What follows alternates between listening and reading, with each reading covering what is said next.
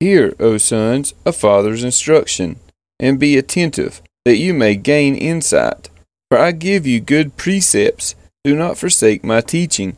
When I was a son with my father, tender, the only one in the sight of my mother, he taught me, and said to me, Let your heart hold fast my words, keep my commandments, and live.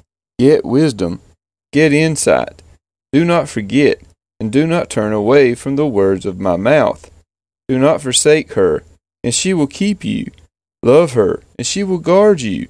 The beginning of wisdom is this: get wisdom, and whatever you get insight. Prize her highly, and she will exalt you. She will honor you if you embrace her. She will place on your head a graceful garland. She will bestow on you a beautiful crown. Hear, my son, and accept my words, that the years of your life may be many. I have taught you the way of wisdom. I have led you in the paths of uprightness.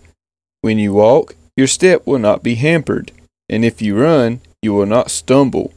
Keep hold of instruction. Do not let go. Guard her, for she is your life. Do not enter the path of the wicked, and do not walk in the way of the evil. Avoid it. Do not go on it. Turn away from it and pass on, for they cannot sleep unless they have done wrong. They are robbed of sleep unless they have made someone stumble.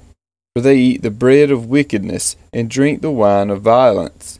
But the path of the righteous is like the light of dawn, which shines brighter and brighter until full day. The way of the wicked is like deep darkness. They do not know over what they stumble.